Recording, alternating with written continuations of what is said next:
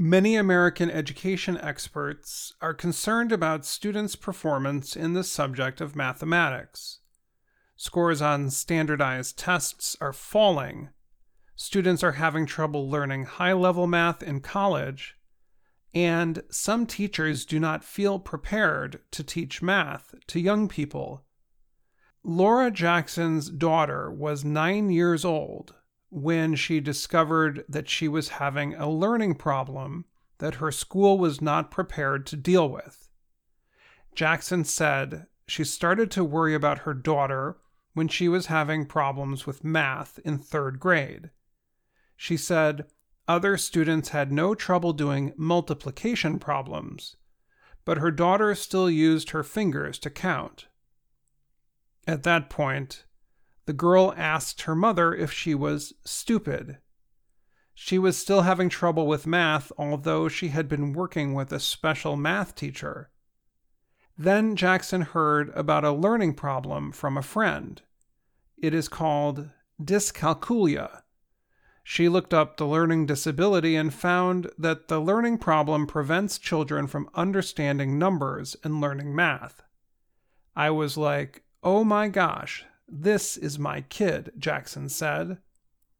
Around the U.S., hundreds of thousands of students might have a math learning problem such as dyscalculia. However, most schools are not prepared to deal with the condition. Schools are getting better at discovering learning problems. States passed laws that require testing young students for problems such as dyslexia, a common reading disability. But schools are not yet required to test for problems with numbers. One study published by the National Library of Medicine in 2019 said between 3 and 7% of the population has dyscalculia. Karen Wilson is a neuropsychologist who tests children for learning problems. There's not as much research on math disorders when compared to reading problems, she said. Math test scores have been decreasing in the U.S. for years, but the numbers got worse after the COVID-19 pandemic changed the way students learned. Few teachers say anyone has tested their students for dyscalculia.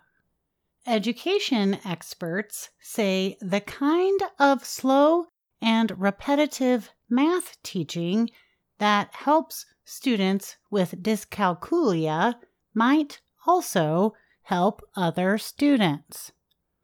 Sandra Elliott currently works for Touch Math, an education company that sells a math teaching program. She used to be a special education teacher. She said schools that change their teaching to help students who have severe disconnections and slower processing speeds will also help other students get better at math. Some schools, such as the one Jackson's daughter attended, do not always believe students have a serious math learning problem when they do well in other subjects. Jackson researched dyscalculia on her own and decided to write a book about her family's problems. She found many schools do not know about the problem. She said parents think schools will let them know if their child is having trouble, but that's just not how it works. Lynn Fuchs is a professor in special education and human development at Vanderbilt University in Tennessee. She said students with math learning problems need systematic and explicit teaching. That means they need math teachers who have learned how to help students who have a math disability. Most do not have enough training. For example, Some states require teachers to get dyslexia awareness training in order to renew their teaching permit, but no such requirement exists for dyscalculia. Amelia Malone is a director at the National Center for Learning Disabilities. She said, "There are not enough high-level degrees in education that center on math learning disabilities with any level of depth, quality, or rigor. In addition, most schools do not have specialists who can work with math learning problems." Jackson said she took it upon herself to learn how to teach students with dyscalculia and started giving her daughter extra help. In New York City, some schools do look for math problems among their students. In 2015 and 2016, the city spent $6 million to introduce a math program with games, art projects, and songs.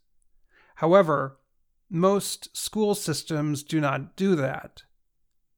Some education experts say students, such as Jackson's daughter, could improve if schools used different methods to teach math to young people. These could include games, wooden blocks, body motions, and songs. After spending time working with her daughter, Jackson said the girl returned to classes, and as her education continued, she started getting good grades in algebra. She said, "Students need to understand they are not bad at math. They need help learning and can then succeed in the subject." I'm Dan Friedel. And I'm Gina Bennett.